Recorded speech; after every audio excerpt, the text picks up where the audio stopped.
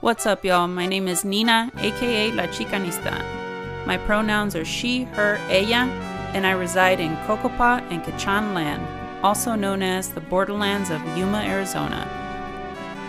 Welcome to my podcast, a space where I'll be sharing with you my thoughts on hot topics that I'm passionate about, such as feminism, culture, race, social justice, mental health, spirituality, and more. I will do my best to bring you fresh and interesting perspectives on these topics through stories, anecdotes, and reflections, and even poetry every 2 weeks. Each of these stories and experiences will be shared from the lens of a first-generation daughter of Mexican immigrants living in the United States.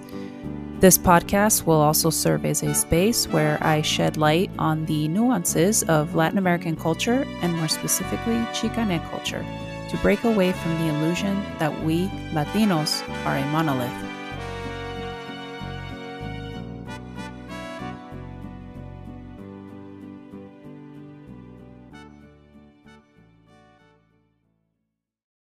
What's up, y'all? Welcome to the first episode of the podcast with your host, Nina, aka La Chicanista. But you already knew that. I wanted to start off this episode with a prologue to introduce myself to y'all and give you an idea of who I am, where I come from, and my inspiration for this podcast. If you ask me what radicalized you, there are many things I can say. Being poor, maybe. Living in a small 2-bedroom apartment with my parents and my little brother. The stench of cigarettes permeating through the walls and the vents from our neighbor who, despite coughing up a lung, just couldn't seem to kick the habit. My dad working a low-wage job only with an 8th grade education just to pay the bills, while my mom stayed home to take care of my brother and collected food stamps and welfare checks.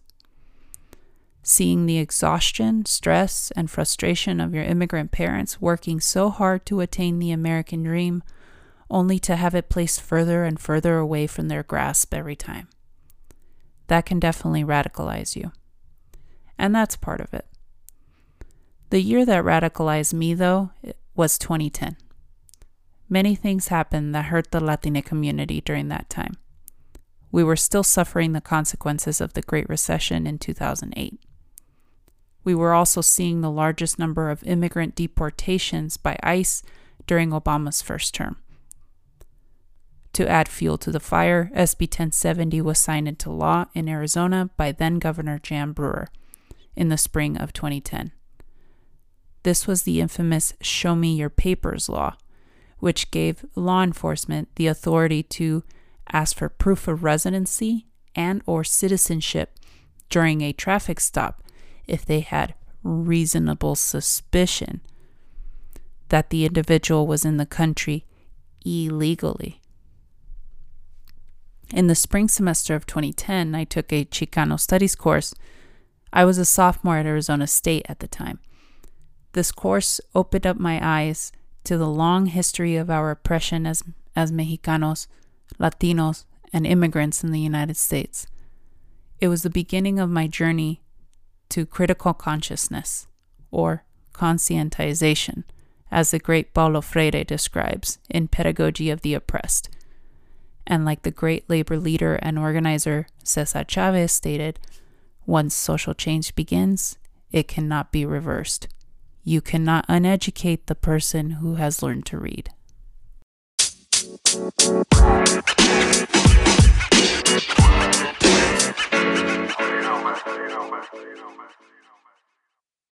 Episode 1. The Latine Identity Crisis. Is it Hispanic? Latino? Latina? Latinx? Does it matter? Who does it benefit? Can we learn from it? For my first episode, I've decided to talk to y'all about the Latine identity crisis. Do these labels matter? Who benefits from our identity? Can we learn from it? There's been a lot of discussion about this topic in the news, on social media, and other podcasts for several years now. More recently, there's been conversations around gender identity and the use of pronouns in the LGBTQ+ community, which I find very important. But for this episode, we're going to focus strictly on racial and ethnic identity within the Latine community. Anyways, let's talk about the identity crisis.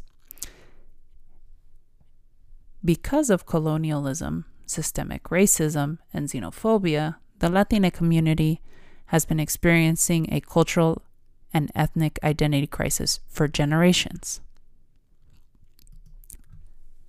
Collectively, what are we? How do we identify as individuals? How do we identify as a whole group? How do we identify to the gringo? Are we white? No. Well, kinda. Does Spanish ancestry make us white? Yeah, kinda does. Are we Hispanic? I mean, I guess so. Latino? Sure. But I'm Mexican and I was born in America. What am I? Mexican American. Yeah, okay. But not all Latinos are Mexican or from Mexican ancestry. Then the term would be Latino or Hispanic, to be inclusive. What about people from Brazil? They would be considered Latino, but not Hispanic. What about our black folks who are also Latino Americanos with African ancestry or Caribbean ancestry? Oh, they would be referred to as Afro-Latinos. What about our indigenous folks or Latinos of indigenous ancestry? What about our mujeres and our transgender and gender non-binary folks? Latinx. Pero it doesn't conjugate well, especially in Español. It's just weird. Okay. How about Latine? Latine? Okay, ugh. This all sounds confusing, right? Frustrating, right? I know. Es un desmadre. So, well, this is more or less how the labels have evolved over time. Now, you will hear me use the term Latine or Chicane when speaking about the community as a collective because it's more inclusive. Y as a badass mujer Chicana who speaks Spanish and English, I am using Latine porque se conjuga más fácilmente en español. And it's just a personal preference.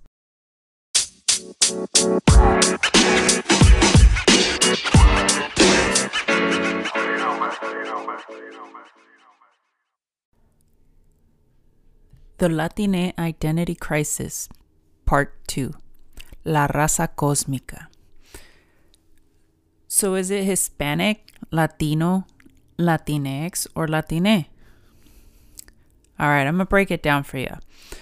So let's start with the term Hispanic.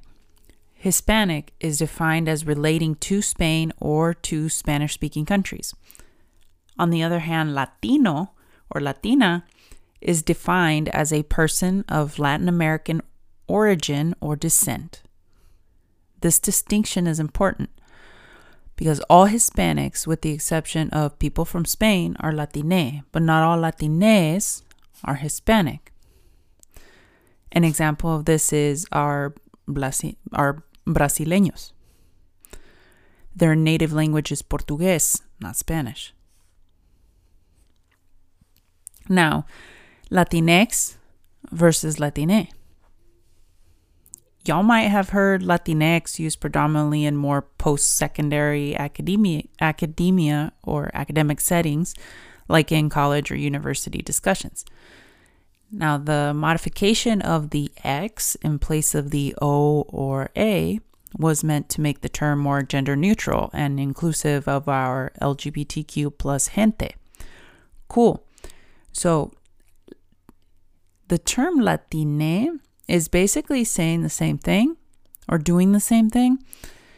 It's just easier to pronounce and conjugate with other words in Spanish by placing the E at the end as opposed to the X.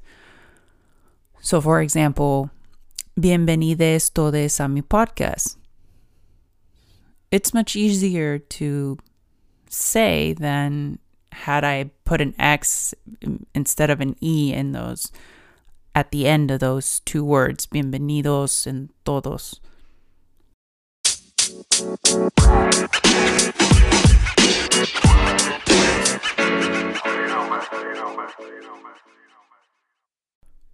All right, so I broke it down for y'all starting with the Hispanic, Latino, Latinx, Latine. Right, so great, we got that out of the way, that's clear. But when it comes to how do we identify, or what are, when we select those boxes on there of race and ethnicity, it's more complicated than that, because just to be clear, we don't have a race. And when I say we, I mean Latines. We're not a race. We're an ethnicity group, and a relatively large one, especially here in the United States. Large presence. But we are not yet a race.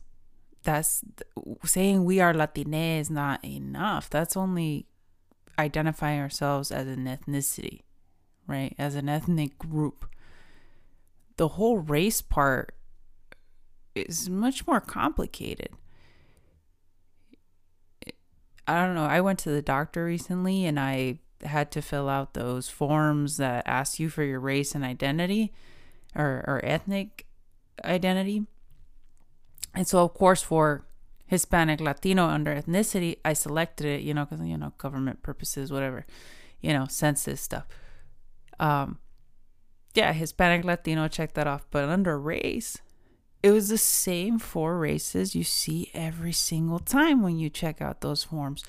White, Black, Native American, Asian. For me, it's like none of the above. Now, yes, I'm not going to be ignorant of my privilege. I'm a light-skinned Chicana, so I know how close in proximity I am to white. When I go to, the beach, I don't tan, I burn and then I tan, right? So there's a level of whiteness to me. I know it in my blood and in my genes, but I don't identify as white. I also don't identify as Black because for all I know, I am not Black. And Native American, when they think of Native American, they're thinking mostly of North America and not Mexico, even though, the entire Southwest, including Utah, Nevada, and Colorado, were once a part of Mexico. But anyways, so I couldn't check off Native American either. So do you see how complex this is? Our identity has to go beyond just saying we are Latine. I think we're at that point right now, especially after elections, and we saw how we were all classified as thinking the same and voting the same, but there were all these grassroots movements, especially, that did a really good job of saying, of picking at those nuances of us as Latine folks, that we're not all the same and we don't all vote the same. There's a huge number of conservative Latine folks that voted very differently, that voted for Trump. So it's much more complex. We cannot be ignorant and just be satisfied with this identity of Latine, right? And then our race, that's where it gets complicated. What is our race? We don't have one. So why don't Latines have a race? I mean, some argued for some time, even in the 60s, you heard the shouts of brown pride, like that we should be, that our race is brown, right? However, I've heard Indians refer to themselves as brown people. I've also heard blacks, lighter skinned blacks, refer to themselves as brown folks. And to be honest, most Mexicans or Latinas are white. Not all, I said most. Most are white. We are a result of our mestizaje. And it's been a mestizaje that, because of cultural conditioning, telling us that if we are in proximity to whiteness, we will be safe, we will be successful, we will endure economically, spiritually, in every sense, right? That's just reality. It is what it is. Study history, really truly study the human condition and how civilizations formed throughout the time. You don't even have to go that far back, but it is what it is. Most Mexicans or Latines are white because we are a product of our mestizaje. Now, in a caste system, much like India and other South Asian countries, the lighter or closer to whiteness you are, the more successful you are economically, socially, and aesthetically. Aesthetically meaning beautiful and appealing, right? The more likely you are to marry someone.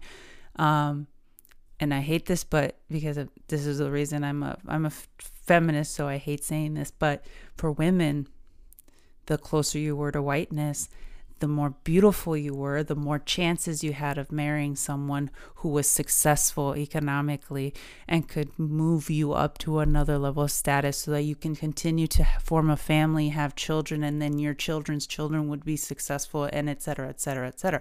That's how it worked, and that was the thought and the ideology and the conditioning that was given to a lot of our antepasados, right? Our abuelos and tatarabuelos and bisabuelos and all this, right?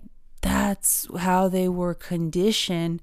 And it's not like it's easy to break away because this was policy, like, and you're experiencing it for yourself, right? You know, from people in power making these decisions. They're the ones that put this ideology into practice and materialize it. So,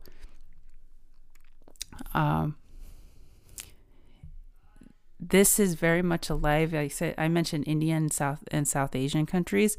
However, it runs deep in Mexican culture as well. And now it's not there was a caste system prior. There was a legit caste system in Mexico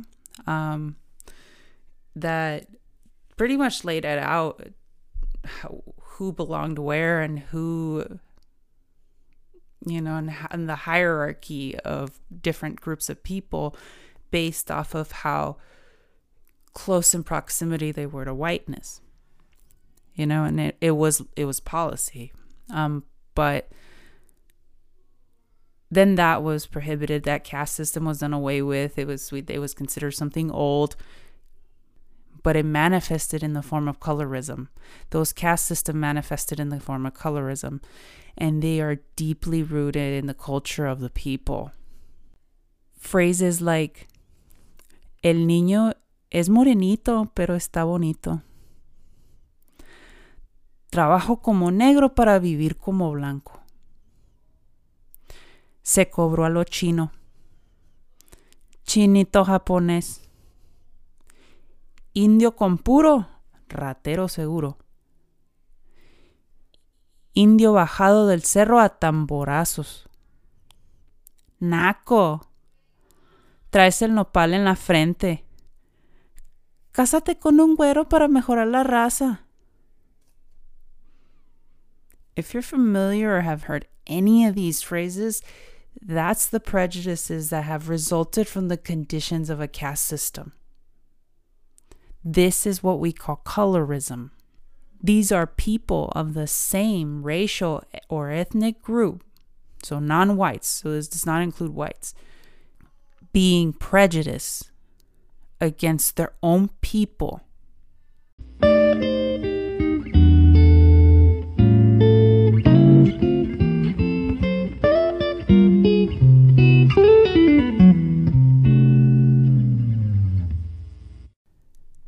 summary, Latines are an ethnic group, not a race. Latines are too diverse of an ethnic group to identify with any one particular race. However, I believe that many Latines would identify as white. Why? Because of colorism. The closer in proximity you are to whiteness, the better off you are. Why? Because of white supremacy. We are so conditioned by this ideology that we'll either live in fear or shame because of it, or we will assimilate so much that we erase our non-white ancestral roots in order to just have a seat at the table. For Latines who are Black or Indigenous, there is a shame and even fear in celebrating their Blackness and indigeneity. They've endured the violence of colonialism and racism for centuries and continue to do so till this day. Additionally, they've endured the prejudices of a caste system that was developed as a result of the raping of Black and Indigenous women by white men. The systems were so successful, in fact, that they've also endured prejudices of their own people or ethnic group in the form of colorism, which is what manifested from these caste systems. This ideology of white supremacy murdered the spirit of many Blacks and Indigenous folks. Now, I don't know how many of y'all watch Euphoria on HBO or have seen the show, but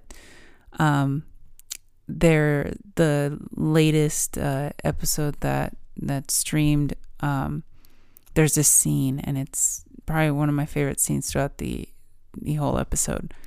And that's when she's sitting down with her sponsor, and her sponsor Ali, and he's talking about how her generation is so consumed by consumerism and instant gratification, and that they'll start hundreds of little revolutions and none of them will ever last or even get anything done, right? It won't push the needle that much further.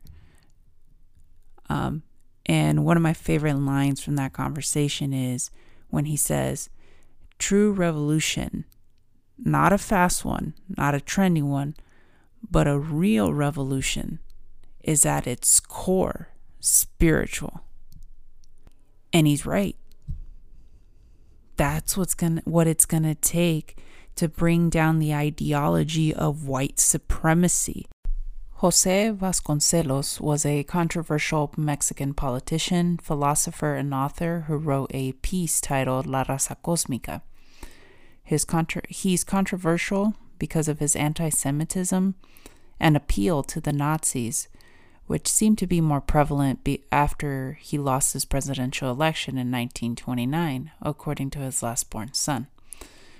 However, he published La Raza cósmica in 1925 before he decided to run. In this essay, Vasconcelos writes that he believes that one day a new race of people would be born out of the Americas. He believed that the mixing of races in Latin America was an important venture.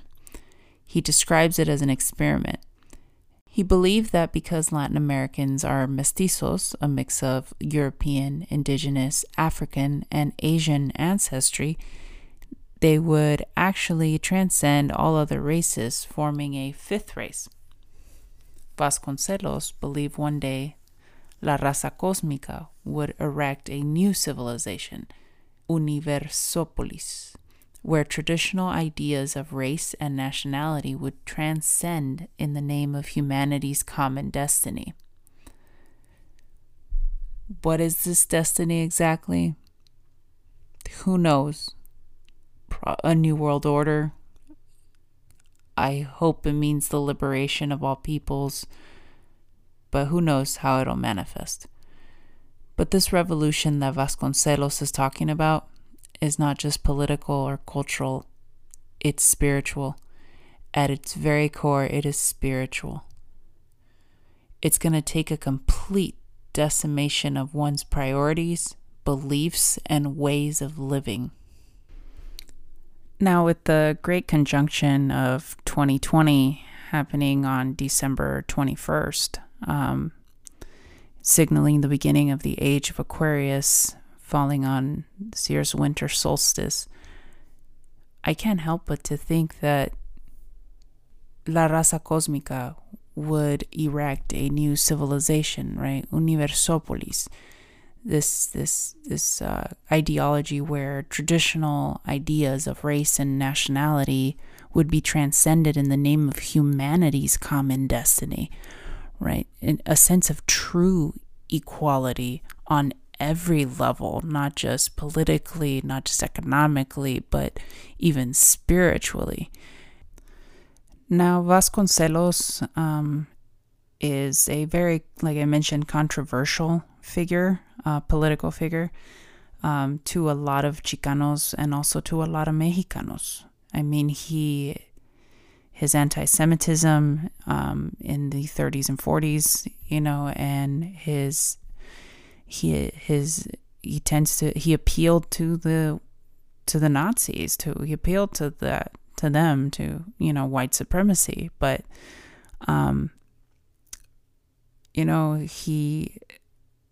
we can't deny that a lot of what he spoke about or wrote about in his philosophies and his theologies were indeed correct,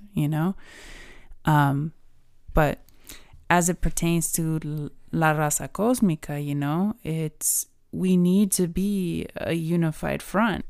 My point can best be summarized by the Chicano Raza activists of the 70s, Corky Gonzalez, in a quote, "You have to understand that in order to make progress, in order to gain justice from any society, you have to take a stand. So when we talk about organizing people, when we talk about organizing Chicanos, organizing La Raza, that we have to know what our contributions were to this area and to this continent. We aren't just Chicanos, a minority in the United States of America. We are Chicanos and Latinos who are a majority of Aztlán, of Mexico, Central America, and South America. We are a part of a majority. Cree en el poder de nuestra raza."